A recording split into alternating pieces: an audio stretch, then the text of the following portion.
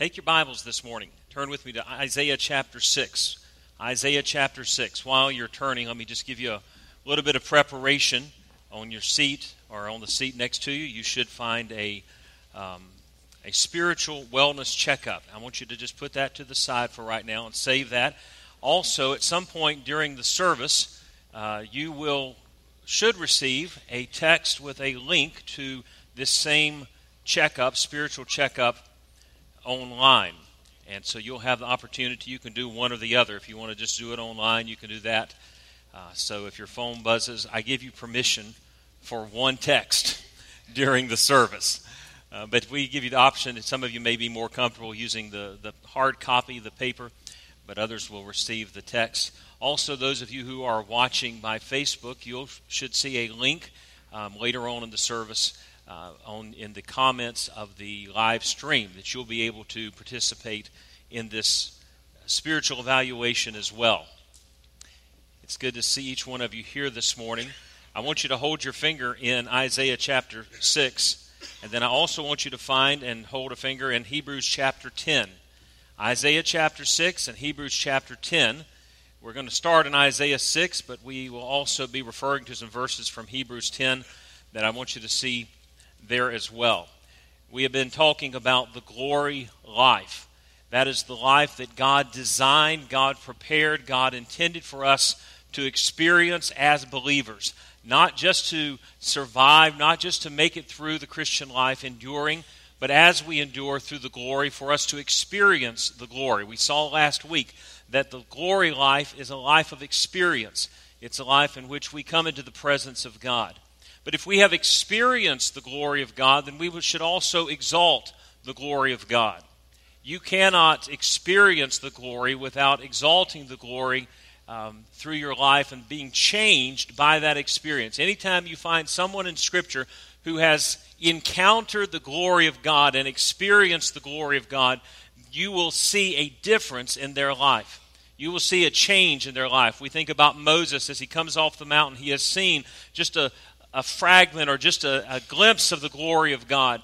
And his face is shining so brightly that the people of Israel say to him, Moses, you've got to wear a veil over your face because of the glory in your face. We can't bear to look at you because the glory is too much. And so when Moses would be among the people, he would wear that veil, because being in the presence of God enables us and empowers us as we go out into our life to exalt the glory of God through our life. I want you to see this morning, I want us to evaluate our lives. I want us to take this spiritual checkup this morning to see, am I simply living just a normal, ordinary life as a Christian? Do I just profess to be a Christian, or is the glory of God shining through my life? I want you to begin reading with me in verse 1 of Isaiah chapter 6. I'm going to read through verse 8. In the year that King Uzziah died, I saw also the Lord sitting upon a throne, high and lifted up, and his train filled the temple. Above it stood the seraphims. Each one had 6 wings. With twain or with 2 he covered his face. With twain he covered his feet, and with twain he did fly. And one cried unto another, saying, Holy, holy, holy is the Lord of hosts. The whole earth is full of his glory. And the posts of the door moved at the voice of him that spoke, and the house was filled with smoke. Then said I, Woe is me, for I am undone. For I am a man of unclean lips, and I dwell in the midst of a people of unclean lips, and mine eyes have seen the King, the Lord of hosts. Then flew one of the seraphims unto me, having a live coal in his hand, which he had taken with the tongs from off the altar. And he laid it upon my mouth, and he said, Lo, this has touched thy lips, and thine iniquity is taken away, and thy sin purged. And I heard the voice of the Lord, saying, Whom shall I send, and who will go for us? Then said I, Here am I, send me. Apparently, in our day, little that we would ever think this, the mullet is making a comeback. Now, none of y'all ever expected that to be the first line after reading Isaiah 6, did you? Some of you are wondering that it ever went away. Some of you are wondering that it ever happened to start with. You remember the mullet, don't you? Some of y'all had one. Back when you had back when you had hair. You remember what they said about the mullet? It's business in the front. Now see, the spiritual crowd that was here at 8 o'clock refused to acknowledge that they knew that. But I knew this crowd would remember that. What is that? It's actually saying, I'm one thing in one place, but don't let that fool you. I'm something different in other places. You get me in the right circumstances, and I'm not what I appear to be. Unfortunately, that's the way a lot of Christians live their lives. I guess we could call it mullet Christianity. They have their church face that they wear, but the rest of the time they're something totally different altogether. We're Jesus in the morning, Jesus in the evening, Jesus when the sun goes down is what we sing. But really, we're Jesus for about an hour on Sunday morning, and then we're us for the rest of the time. Is that the kind of life that we have? Is that is that what we expect? Is that what we should be as followers of Christ? Well, we know that's absolutely wrong. That is not the way that we are to be. It's party on Saturday, church on Sunday. I remember a number of years ago, I was on a Saturday night. I'd been making some visits. I was coming back to our house, and I stopped at a convenience store to get some gas. And I stood in line, and I waited because the lady that was in front of me was taking some time. She had a huge case, I guess 24, 36 size case of Budweiser. She had a couple of bottles of liquor. She had several cartons of cigarettes, and she was scratching lottery tickets just as fast as she could go. And just when she would finish up, and I think, now I'm going to finally get to pay for my gas, she'd say, give me just one more. Give me just one more. So she finally, after about 5 minutes or more, 10 minutes of this, seemed like an hour to me. I really wanted to be real spiritual and shove her out of the way and get on with my business and get home because I had to preach the next morning. The attendant said, would you like one more? After going through quite a bit of this, and she stands there with all this stuff on the counter, she says, no, I need to save a little bit for the offering in the morning. And I thought about how many of us, now we may not be to quite that extreme, but how many of us, our lives, we profess to be a follower of Christ. A number of years ago, I started thinking, what is the bare minimum? What do we expect? What is to be expected of a follower of Christ? What can I evaluate for myself? Not how do I judge other people, but how do we evaluate ourselves? What are the basics? What are the things that we can say, this is what the Scriptures require of us? Not what we as a church expect. Not what man in his burdensome way has laid it on people. This is what you should do. This is all the work you should do. These are all the things that you should do to be a good Christian. But what does the Word of God say for us? How can we evaluate ourselves? How can we look at our lives and say, am I more than just an empty shell? Am I more than just a Sunday face, a Sunday morning 1 hour Jesus follower? Or am I a true disciple of Christ? As I studied the Scriptures and I thought about that, I think there's a lot of things the Scriptures tell us that we are to do. But they fall really within three primary categories. And I want you to see these three this morning. We're going to look at this passage, and I want to ask ourselves three questions. And then at the end of the service, we'll look at our spiritual checkup as our invitation, and we'll be able to evaluate our hearts. This checkup is not so we can police you, so we can follow up and beat you over the head. This is for us to be able to look within our own hearts and say, am I where I need to be? A Christian, every believer, every follower of Christ is expected, according to Scripture, to be involved in God-exalting worship. God-exalting worship. That is not something that is optional. That is something that is for every believer. Number two, every believer should be involved in grace-empowered growth or grace-empowered discipleship. It's not enough just to come to church on Sunday morning. We are to be followers of Christ and become more like Christ throughout the week. Some people like the worship. They enjoy hearing the choir. And man, if you weren't blessed by the choir this morning, you're you're probably just dead and don't even know it yet. Because, if that doesn't bless you. But we want to come and we want the worship, but what about the growth and the discipleship? There are some who enjoy the worship, and they even enjoy the discipleship. They're part of a small group. They're part of a Bible study. They're studying the Scriptures themselves each day. They're wanting to grow in Christ.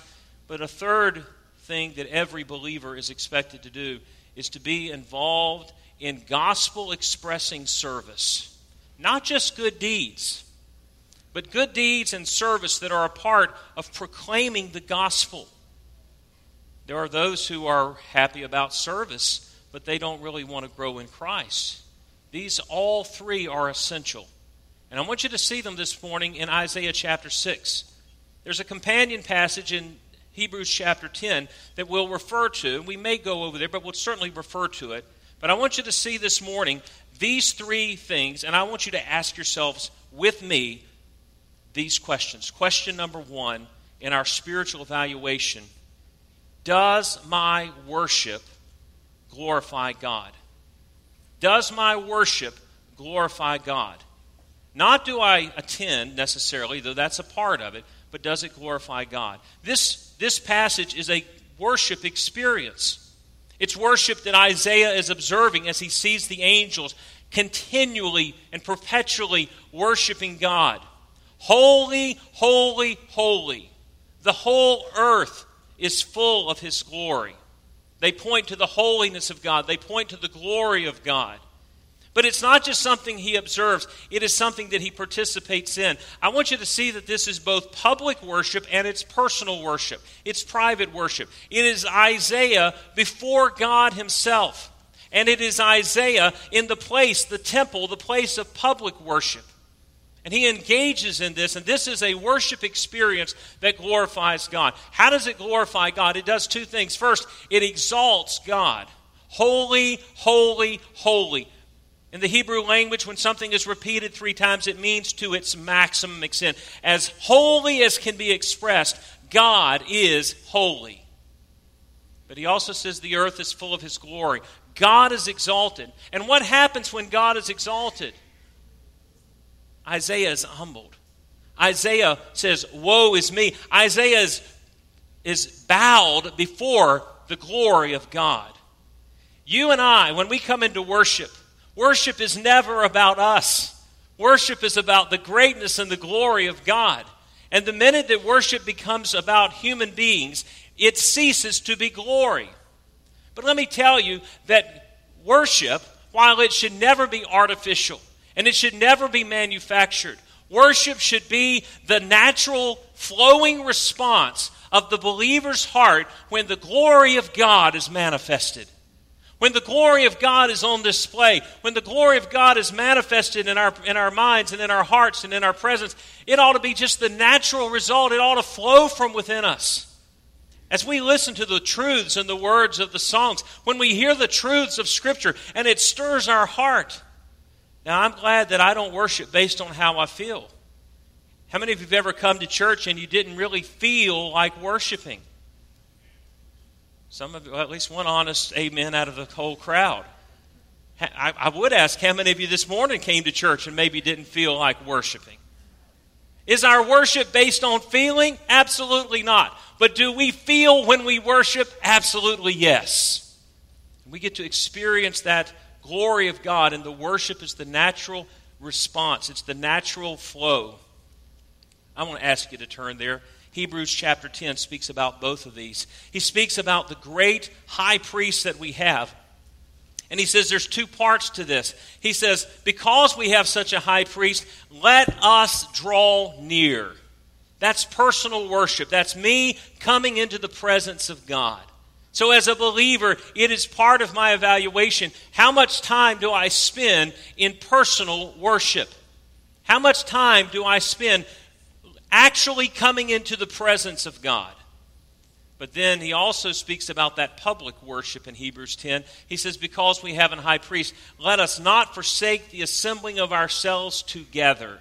When we come together because we have a great high priest. We have a God who is worthy of our worship. and we come into His presence. So the first question that we ask ourselves to evaluate, does my worship bring glory to God? A second question is related to the second requirement, or the second aspect of being a follower of Christ. Does my growth, does my discipleship bring glory to God? What happens when Isaiah engages in worship? What happens in Isaiah's heart? Well, first of all, he's humbled before God, but God begins to do a work in him. If you walk out of this service this morning, if you walk out of any service, any time, and you've enjoyed the worship, and maybe you've worshiped from your heart, but you walk out unchanged, you likely you have missed what God had for you in that worship experience. We are to leave worship different than we came into it. And I don't mean just the service as worship. I'm talking about actually engaging in worship. God does two things in Isaiah's heart. First of all, He deals with his sin. I can't come into worship. I can't truly get a glimpse of how great and holy God is without it convicting me of the sin in my heart. And Isaiah, the prophet of God, what does he say when he sees the holiness of God? He says, "Woe is me, for I am undone." He is humbled before God. God deals with our sin. The first step is conviction. Isaiah is made aware of his sin. Now, there are times when we come into worship and we need to be encouraged and we need God to speak truth to us to get us through the week, and that is certainly true. But there are times when coming into worship and being in a spirit of worship should bring conviction to our hearts. And Isaiah says, "Woe is me." But it doesn't just stop with conviction. As you and I prepare for our revival coming up in a few weeks, I believe with all of my heart that the Holy Spirit's at work in your heart and my heart. We're going to be convicted about some things. Have you ever been convicted? You know the voice of the Holy Spirit when He points out things in your life. No, I shouldn't be doing that. Yes, I should be doing this. And the Holy Spirit begins to convict us, but it can't stop with conviction. It must move us to confession. Isaiah says, "Woe is me, I am undone, for I am a man of unclean lips, and mine eyes have seen the King, the Lord of hosts." So there's conviction and there's confession, but then there's the cleansing of our sins. That's what God wants to do in our lives. God doesn't point out sin in our life because He hates us. He points out sin in our life because He loves us. He doesn't want us. He knows how harmful sin is for us. And He wants to eliminate it. He wants to clean it out of our lives. And so the angel brings the coal from off the altar, and he touches Isaiah's lips, and he says, "Your sin is taken away, your iniquity is taken away, and your sin is purged." Don't you love the promise in 1 John 1:9? If we confess our sins, He is faithful and just to forgive us our sins and to what? Cleanse us. He cleanses us. He cleans it out. That's what God is doing. And He does that in Isaiah's life. He is working in Isaiah's life to make him more as he should be. He's making him holy as He is holy. But He doesn't just deal with the sin. Part of our growth, part of our discipleship that brings glory to God is also increasing and growing in our knowledge of God. Isaiah learns about God. Isaiah comes into this as a prophet of God, but now he knows God not just in a mental way and just in an understanding way. He knows Him in an experiential knowledge. He has encountered God, and he has learned a deeper truth and a deeper understanding about God. The encounters of people in the Scriptures, the stories and the accounts that we hear, their encounters with God are never just to have an encounter with God. They are for that person to know God in a deeper way. You take Job, for example, and Job gets to the end of the book after going through all he goes through. Job loses his children. He loses his possessions. His wife turns against him. And then he has to sit and listen to his friends for 30-something chapters, telling why he's wrong. Probably one of the greatest trials he went through. And he gets to the end of it and he says, "God, I had heard about you with my ears, but now I have seen you with my eyes." It's one thing to know about God. It's another thing to have experienced God, to have seen God. And Isaiah sees God. "I saw also the Lord high and lifted up." Other prophets had many visions. You read through Ezekiel and he had vision after vision after vision. This is the only vision that Isaiah had. But Isaiah sees the Lord and he comes to know the Lord in his holiness and in his glory. Holy, holy, holy. The whole earth is full of his glory. Are you glorifying God by growing spiritually? Or are you the same believer that you were 6 months ago or a year ago or 10 years ago or 20 years ago? Is there growth taking place in your life? Grace-empowered growth is an essential. So ask yourself the question, is my discipleship, is my spiritual growth bringing glory to God? Question number 1, does my worship glorify God? Question number 2, does my discipleship glorify God? Question number 3, does my service glorify God? What does Isaiah do? As soon as he encounters this experience of God, God says, whom shall I send? And who will go for us? And Isaiah says, well, Lord, if you'll give me a detailed job description of what you want me to do, I'll pray about it and consider it. And if I feel like my gift sets are suited to that, then I'll do it. Is that what y'all's Bible said? That's not what he said, was it? He doesn't even know. And if you read the rest of the chapter, don't read it right now, you can read it later. If you read the rest of the chapter, it wasn't a great job. God pretty much says they're not going to listen to you and you're going to have to preach until everybody's destroyed and nothing's going to go well. It's not going to be an effect. It's not going to be a successful ministry after Isaiah has said what? Here am I, send me. Here am I, send me. Service is a key part of our lives. And not merely just doing good deeds, though good deeds are a part of it.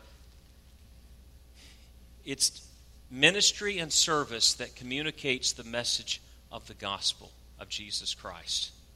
That's key for every one of us.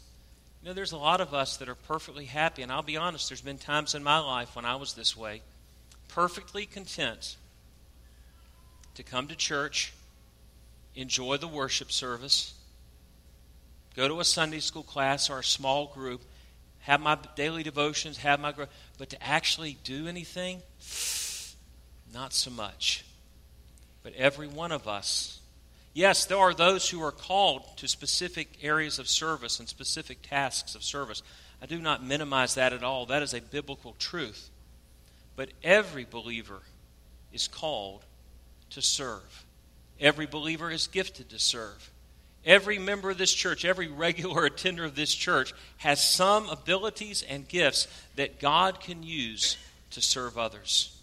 And through that service to communicate the message of the gospel, to open up doors of opportunity for the gospel. Every one of us is required to do all three of these. When we think about, what should I do? What should I do as a Christian? What makes a good Christian? There's a lot of things we can try to think through, a lot of details, but it really boils down to these three. Worship that glorifies God. Growth, being a disciple that glorifies God. And service, ministry for others, for God, that glorifies God. Let me read to you a few verses from Hebrews 10. You don't have to turn there, but I want you to see what the New Testament speaks about this. In Hebrews 10 and verse 22, he says, let us draw near.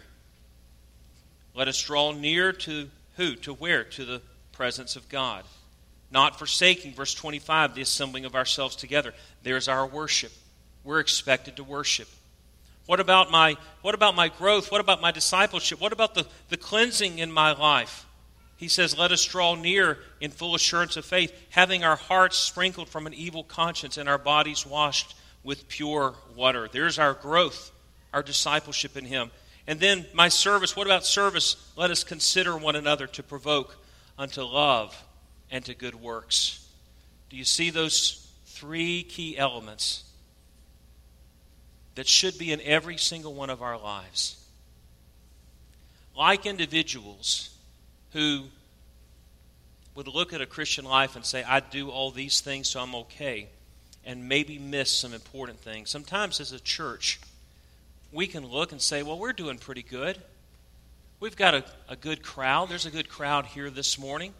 We're coming back from the quarantine and from COVID faster than some churches that we know of, and we're doing pretty good. The offerings are good, and we're doing some mission work, and we're not satisfied with that evaluation.